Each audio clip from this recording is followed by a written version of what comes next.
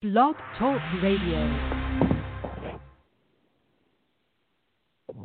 Hello, we're back with a new episode of the Ajay Bruno Show. I'm going to try to do these somewhat more frequently, so we'll see how that goes. But for this episode, I'm joined today by Sheena Greitens. She's a professor and scholar on authoritarian regimes and national security issues. Hello, and it's nice to talk to you. Great to be on with you. Thanks for having me. Sure. So to get into your background a bit first, I read that you always wanted to be involved in national security. How did you first get interested in this path, and was there any particular inspiration for that? Yeah, sure. That's a great question. I started college in September of 2001, and I actually didn't intend to study global politics or national security at all. I was planning to do some different stuff, although I wasn't 100% sure what, as a college freshman. But I started college 3 weeks after the attacks of September 11th, and I actually ended up driving rather than flying because all of the planes were grounded. I was going from Washington State to California. And so that prompted a whole series of questions about what had just happened in the world, such that, America, which I thought of at the time, the sole superpower, the global leader, how it was that 19 men with box cutters had inflicted such incredible harm on American national security and American lives. And so that really prompted a whole set of investigations and taking classes and going to events on campus, and just trying to figure out, what the world was like. And at the same time, I had a sister who was adopted from Korea, who had come when I was very young. And so I was really interested in the part of the world that she had come from and what her life might have been like if she had been raised in Korea instead of the United States. And so I gravitated in many cases toward classes on the Asia Pacific. And that's a place where there are acute national security challenges. There's a lot that's gone right in the last couple of decades in terms of democratization and economic prosperity. But there are also real national security challenges remaining for the United States and its partners and allies. And so I got more and more interested in doing that work, and my career unfolded from there. But those two pieces were really the genesis of a lot of my interest.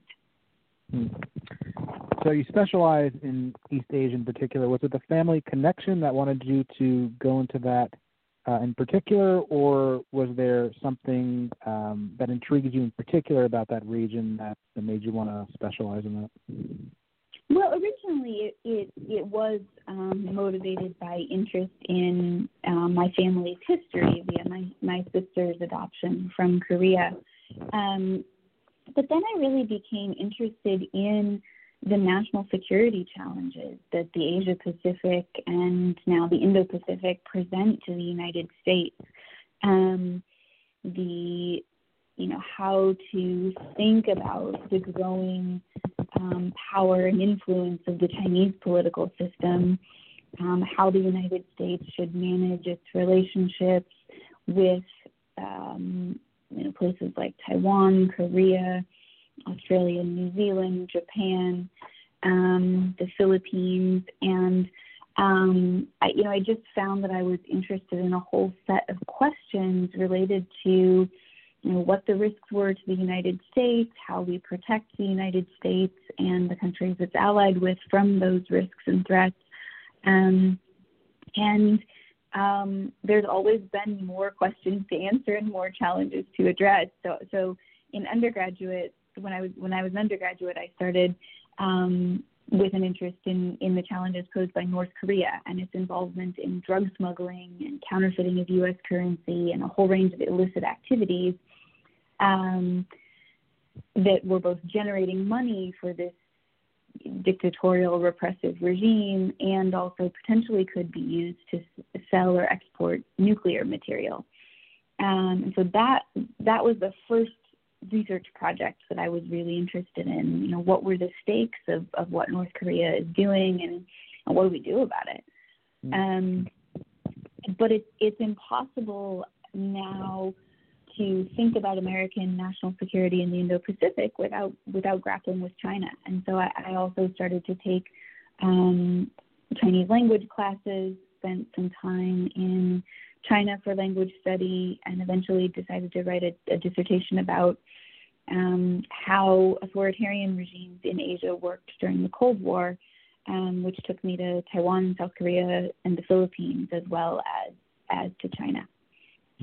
There's just always been a lot of work to do and not enough hours in the day to try to keep up with the challenges that the United States faces. It usually is. So are you fluent in any of those languages, or just have like an basic understanding? I speak Mandarin, and I'm comfortable doing research, and whether it's interviews or reading. In fact, this morning I've been reading some material about Xi Jinping's anti-corruption campaign and the way that it's purging the internal security forces and trying to look at what's going on in that anti-corruption campaign. I also speak and read a little bit of Korean, but it's not as strong as my Chinese language skills. Mm-hmm. Yeah, and the irony being the entire regime is corrupt there, but I guess he's the boss. So. Corruption is a systemic or endemic problem. It's been interesting to see, Xi Jinping's anti-corruption campaign is tackling cases where we know corruption is a serious problem. There's a great new book out by a colleague of mine, Yuan Ang, and on that topic. But anti-corruption campaigns are also commonly a tool of power consolidation in any dictatorship, and that's certainly some of what we've been seeing in China and what Xi Jinping's been doing with his anti-corruption campaign. So it definitely works on two objectives or two purposes at the same time. Sure.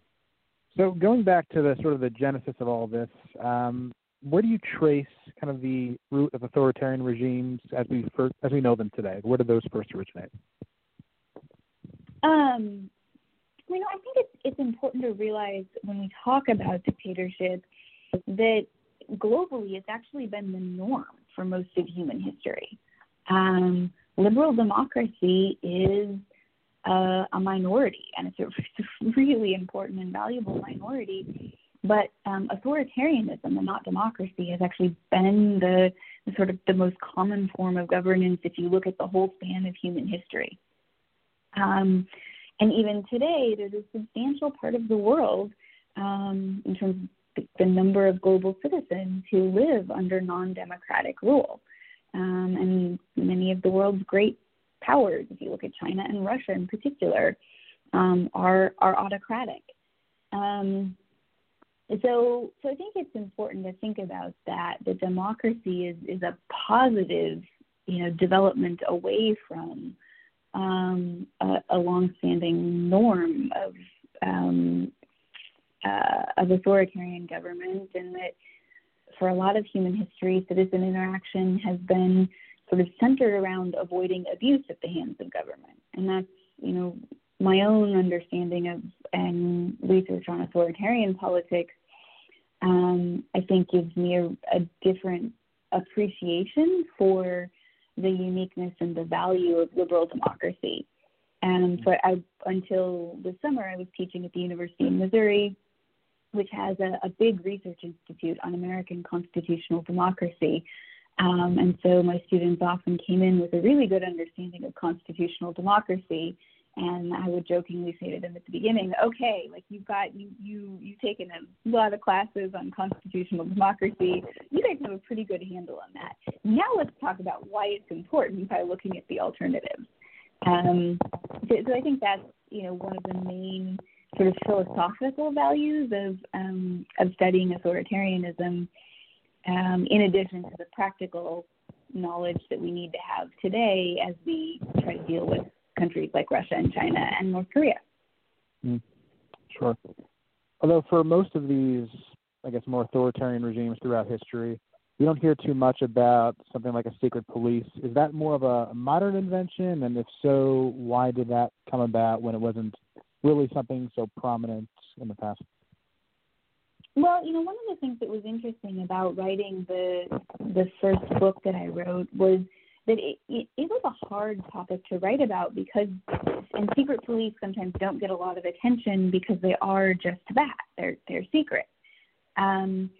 Their records are not always open. Sometimes the records are destroyed in the process of democratization by outgoing security forces. Some places don't keep great records of the human rights violations and other activities that are engaged in because they don't want accountability.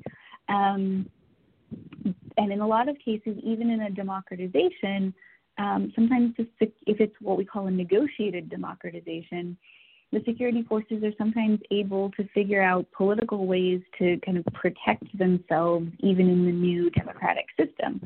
And so if democratization is a long process, they're what we call spoilers. They're people who could interrupt or disrupt the process. And so sometimes, in order to get partway toward democracy or democratization or to get the ball rolling, those folks are able to negotiate for some protection in the process. So the point is just that, secret police are not talked about as much in part because there are all of these reasons why their activities are concealed and secret and not transparent in the first place. And so part of what I was trying to do in the book was to go back to cases that now had fully democratized, where we can go back and look and get those records and say, okay, how did this work? And what is the story that wasn't told at the time that now we can tell about how these organizations work? I think doing that in a sort of Cold War history sense helps us know what to look for much better when we look at cases that are still dictatorships today. Mm-hmm. And speaking of those dictatorships, so when we're talking about a regime like China and North Korea, how much of a distinction do you make between a country like China, which is maybe more described as authoritarian, and one like North Korea, which is more of a totalitarian government? Oh, gosh, that's a great question, in part because they aren't static over time. And in some ways, they have moved in opposite directions. So one of the things that happened with North Korea, which we think of as the quintessential totalitarian regime, is that when the famine hit in the mid-1990s, citizens started to pursue free market activity, trade, smuggling, much of it technically illegal, but the state also didn't, and the North Korean regime didn't have the ability or the desire in some cases to prevent people from keeping themselves alive. A lot of people did die, but many of those that survived were the people who turned relatively sooner to market activity. And so what that did was actually create some space in these black markets or gray markets for citizens to operate outside of the totalitarian framework, or it created a little bit of space for them to maneuver privately within the totalitarian framework. And so North Korea, that model really weakened under bottom-up market pressure. Now, not all the way. Kim Jong-un has tried to, sort of reassert regime power, but there is some, space even in a mostly totalitarian system for citizens to pursue market activity. Not enough, not reliably, but that North Korea, if anything, kind of started to lose control in the 1990s. Now, what we've seen in China is a move in the opposite direction under Xi Jinping, where the party state has, China in the reform and opening period launched in the late 70s by Deng Xiaoping. China did open up space, consciously, deliberatively, for some market activity. Now, it was still market activity under the political direction and supervision of the CCP, the Chinese Communist Party. But what we've seen, China did have that move toward what, maybe what you described as a more authoritarian model, what we've seen under Xi Jinping is that the party state has really tightened control again, and there's less space for. There's still capitalism, but it is, capitalism with a very important sort of leadership role for the party state, and in many cases, the space for citizens to kind of have their own lives outside of party view has been diminished. So last week I testified at the U.S. Commission on International Religious Freedom about the effect that China's surveillance state and the buildup of a massive surveillance state has had on even private religious life. And that's just one example of where China is moving in a more in the direction of more regime control. So it's there is a distinction, but the interesting thing is that a specific country or regime can actually change over time, and so we can't necessarily assume that the way things were 5 years ago or 15 years ago is a good representation of where they are today. I think when it comes to religion in particular, if China ever allowed Christianity to spread there the way it has in South Korea, I think that would be the end of their regime. So I think they know that and they try to prevent that. Is that your read on it too? Or? Well, my take is that organized religion and any sort of organization that the party can't manage and direct is, to a certain extent, seen as a threat. And there's just a report that China hacked the Vatican ahead of a set of talks that are scheduled to take place soon.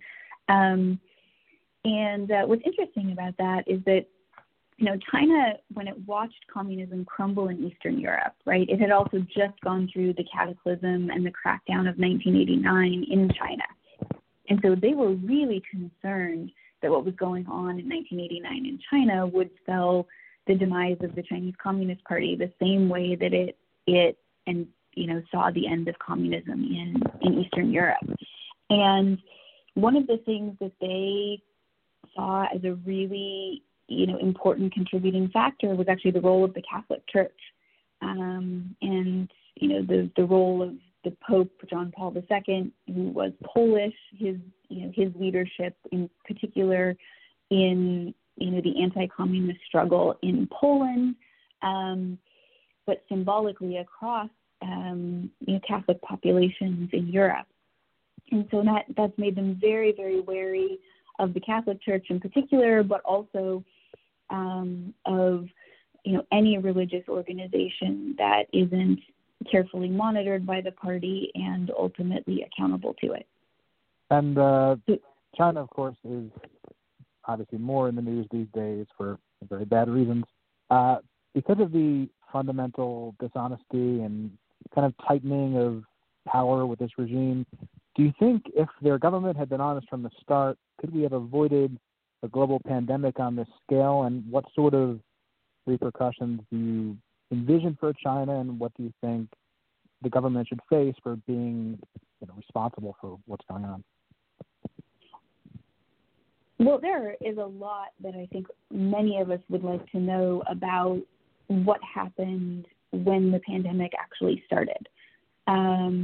And there are a lot of unanswered questions that remain about who knew what at what point, and who could have issued warnings to whom. What we know, I think, is that there are two different types of transparency problems here. One of them is a transparency problem within the Chinese political system itself, and one has to do with how transparent and forthcoming China was to the outside world. And I think both of those problems had an impact on the global spread of the coronavirus around the world. The issue within China is that, and this is very, very common in authoritarian or dictatorial regimes, many of them have pretty significant internal information problems. Nobody wants to be the person who sends bad news up the chain, because the consequences can be unfair and incredibly severe. Saddam Hussein had a minister executed for suggesting that he managed the Iran-Iraq war differently. at one point. And so you learn pretty quickly that there are career costs and even, costs to the safety of yourself and your family for saying, whoa, we got a problem here. And it's pretty clear that at the local level, the Public Security Bureau, for example, the police in Wuhan, tried to silence some of the whistleblowers who were, like Dr. Lee, who were trying to warn their colleagues and warn people that this was a dangerous, virus that we were dealing with. And then, so that's one set of questions, right? One of the problems with having an authoritarian regime the size of China's is that, if people at the bottom are trying to hide information because they're afraid of the consequences from the top, then it makes it really hard to solve problems. And some of those problems have consequences outside of China. The other, there's obviously then this other set of questions about what China could have told the WHO earlier and the clarity of the WHO's communication, which I think we all recognize left something to be desired. So that's a sort of separate issue, but it's also a feature of the Chinese political system is this sort of dual lack of transparency. And unfortunately, with something like public health, the consequences can very quickly spread beyond China's borders and won't be detected until transmission in many cases has been seeded widely. So I think it's really hard to say, given the number of unknowns about the virus, whether we could have prevented an outbreak outside China altogether. We've spent much of the last 6 months debating the fatality rate and the mechanisms of transmission, and science takes time to arrive at a good answer to a lot of those questions. So I think we'd have to know a little bit more about the science, and I know there are people working really hard to try to answer those questions now. So I don't know if we can say that we could have prevented it, but certainly I think, we could have, we meaning all sorts of people in all sorts of capacities all over the world, taken more steps to protect ourselves and our loved ones if we had clearer information sooner. Mm-hmm. Yeah. I mean, ultimately, though, I think obviously the responsibility has to be with their government, because the two prevailing theories, of course, are either it came from that wet market or it escaped from a lab. And either way, if it was from a lab, they shouldn't have been, working on that to begin with. If it was from a wet market, I've seen videos of that place. It's disgusting and unsanitary, and those places should not even exist. So the fact that this is a virus which, there's no reason it should even be around is a bit frustrating, to say the least. Yeah, I think that's the case that the administration has basically been making, which is that China is responsible for, the impact of the coronavirus because of these features of its authoritarian political system. So I think what you're saying is a different way of saying what the many of the arguments that the administration's been making.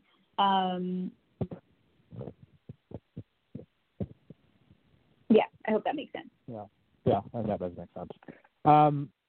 So, in a different kind of aspect of recent events, it seems like China is growing more emboldened and aggressive these days between their genocide against the Uyghurs, their crackdowns in Hong Kong, these territorial claims they keep making in the South China Sea. Where do you see this path heading? Yeah, that's been a striking change in Chinese foreign policy and in their approach to some of these global flashpoints. So it used to be that one of these issues might be sort of front and center at any one point in time, but it is unusual if you look at China's engagement with the world since 1949, or certainly since, again, reform and opening in the late 70s. It's really unusual to have this much sort of assertive or aggressive activity on this many fronts at the same time, right? So it's like the opposite of pick your battle. Because we are seeing, China has been engaged in land reclamation and, asserting and implementing its claims in the South China Sea since around 2012, 2013, I would probably date it to. The land reclamation, I think, really picked up around 2014, 2015, where China's literally creating islands where none existed, as a way of trying to change the facts on the ground in their favor. And so that assertiveness has been there for, about 5 years now. But then, we saw about 2 years after that a real escalation in China. China had been pushing more assimilationist cultural policies, and it had been building up police forces and building up surveillance capacity in Xinjiang, again, since probably around the time of the Beijing Olympics or around the time in the late 2000s when there was unrest in both Tibet and Xinjiang, that made the authorities really nervous. But then in the spring of 2017, we see the authorities in Xinjiang really escalate and go from this campaign of, okay, we're going to build up security cameras and police forces to, nope, now we're going to go take 1 million people, which is a pretty consistent figure you've seen estimated, and take 1 million people from Xinjiang and detain them in these, forced re-education facilities, where there are reports of pretty abysmal treatment.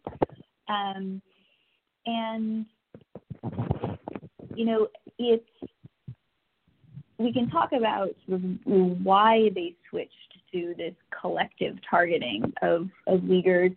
But fundamentally, there's this analogy that China uses of a political virus. And what that means, it's kind of the medicalization of security issues. And the reason that that's really dangerous is that the logical implication in the metaphor is, okay, we immunize people. But immunization, if you think about it, like taking your kids to get their shots before kindergarten or getting a flu shot, you're by definition getting a treatment before you show any symptoms. So if you take that back to the political world, you are by definition targeting people for very coercive treatment before they've done anything that even by the regime's own definition is politically problematic. And I'm not saying I buy that, the things they call politically problematic are in fact problematic. Things like free speech and religious practice are considered problematic. And so, one of the problems is that when you use that logic, you're by definition targeting vast numbers of innocent people. And that's really a shift we've seen under Xi Jinping. And it's very dangerous for human rights in China, but also for China's foreign policy as well. Sure. And you can ignore those sound notifications, by the way. You can still record over that. So to pivot more to North Korea, we mentioned the administration before. I'm a pretty strong conservative Republican. I think you have a Republican background too. But I don't agree with how the government there has been treated. I think North Korea is the most totalitarian regime in the world. They behave irrationally. If it wasn't for all these missiles they have aimed at South Korea, I think we should take them out. But unfortunately, that would come at an enormous cost.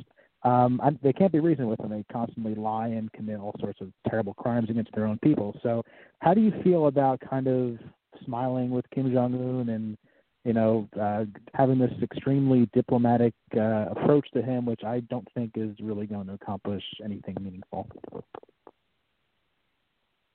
Well,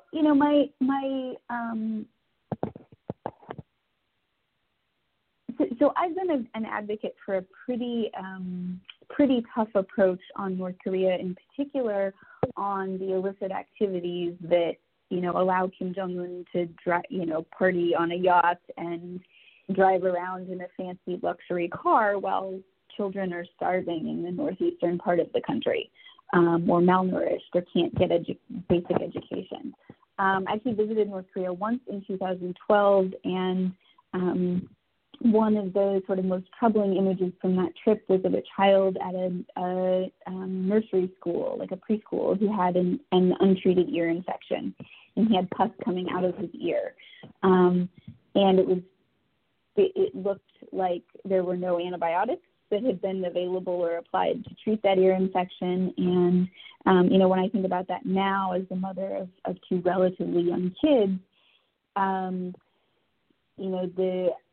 the idea that you would let something like that go untreated is while regime elites are living in luxury is just appalling to me and incredibly hard to grapple with as a parent. And so, I've been an advocate for a long time of being really hardline about constricting North Korea's illicit activity and saying, nope, look, you got to engage with the world on normal terms. You don't get to sell drugs to our teenagers in Japan or our allies in South Korea and then turn around and profit from that. I think so my own sense is that the second summit in particular, probably not something I would have done. I think it was possibly worth experimenting and saying, okay, all the power in the system flows from Kim Jong-un. We're going to try one, leader-level summit to see if we can make a breakthrough. But I also think, that's not you wouldn't do that instead of having this really tough pressure. You do it at the same time, right? So in the same way that combatants on a battlefield sometimes have talks while they're still fighting, I think that you can have a conversation simply to make the terms clear while you are engaged in an active pressure campaign to try to normalize some of North Korea's behavior. So that's my sense of sort of where diplomacy fits, right? It's a tool, and we should do it on our terms. It's not in and of itself necessarily a concession, but that also doesn't mean that it has to be FaceTime with, the United States president and the authority of a presidential office. And then I think, on the question of North Korea's nuclear and missile program, my concern at this point is that North Korea has been very clear that it is simply unwilling to denuclearize. Its missile and nuclear programs have continued to grow. And so I think, we need to absolutely keep up the pressure, but we also need to make sure that our deterrent capabilities to protect the United States homeland and to protect not just our allies in South Korea, but the something like, 300,000 Americans who are in South Korea on any given day. That's like the size of St. Louis, right? So I would want to see, really tough conversations, and I've seen some good proposals put forth, including by some conservative folks. I can send you the references if you want to share them with listeners after we end our discussion. But I've seen some good proposals for really augmenting and strengthening the United States deterrent capabilities in order to deal with this really intransigent threat from North Korea that now has lasted for years. And I think we've got to confront the reality of that threat, because it is dangerous and it is a regime that is not really interested in finding much common ground with the U.S.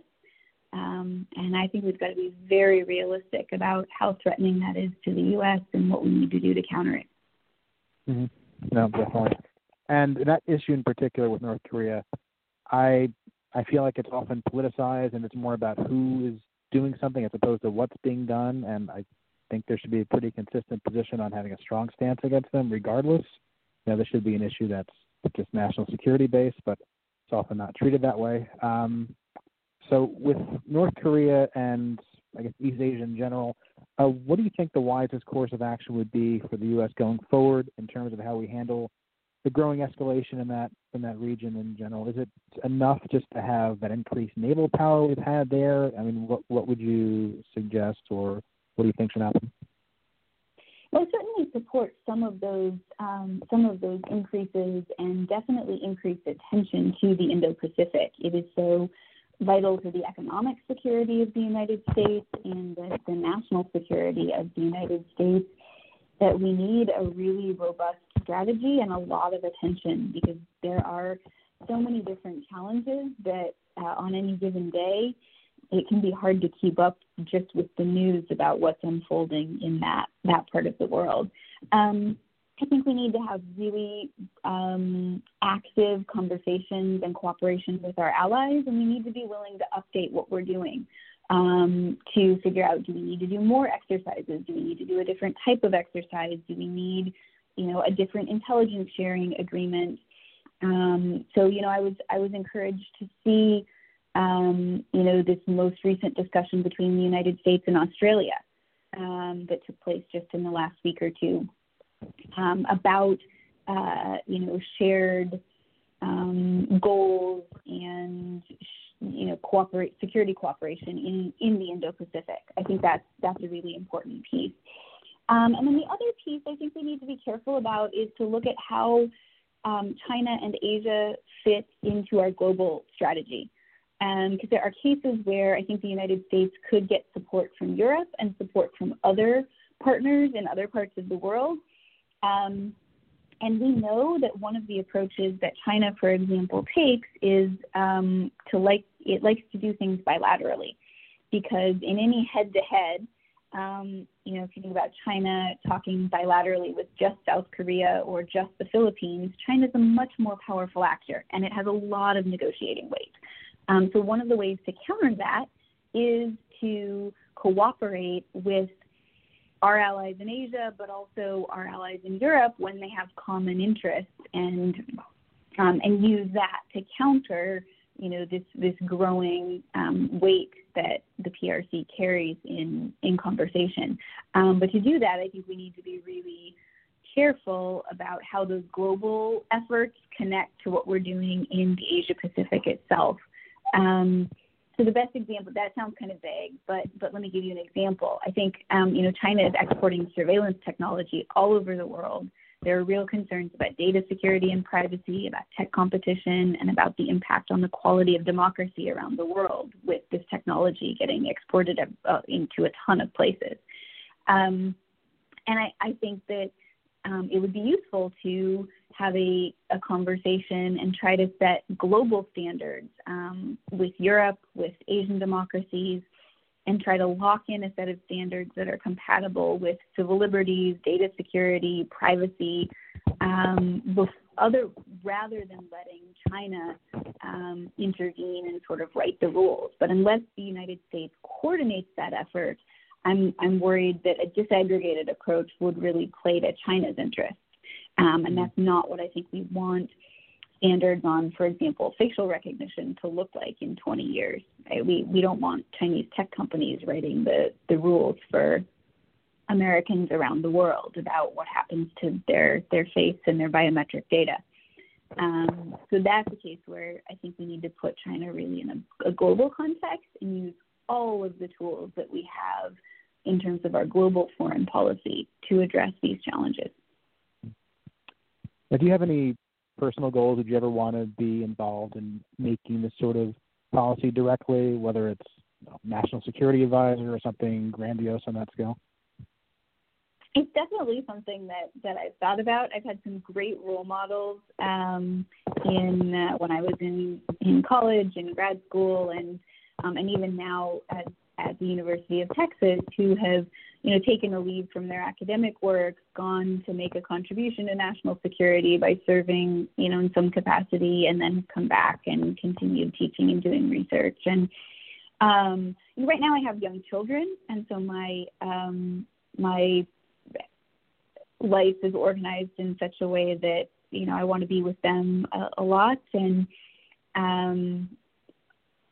academia is a great way to contribute while still being a really present mom to young children. They're 4 and 6. But at some point, you know, if the opportunity came up, that would definitely be something that I'd be interested in. It'll just have to be the right role at the right time. And, I'd want to make sure that I really have something to contribute and that it would make a difference to be there. So, at some point that would be great.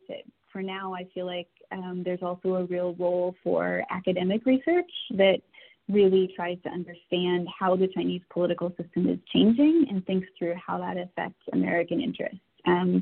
So I feel pretty fortunate that my job right now gives me a chance to contribute in a way that works for me. Fortunately or unfortunately, I don't think these problems are going away anytime soon. So there's probably doesn't look like it. Yeah. Neither North Korea nor China appear to be going anywhere in the foreseeable future. Doesn't seem like it.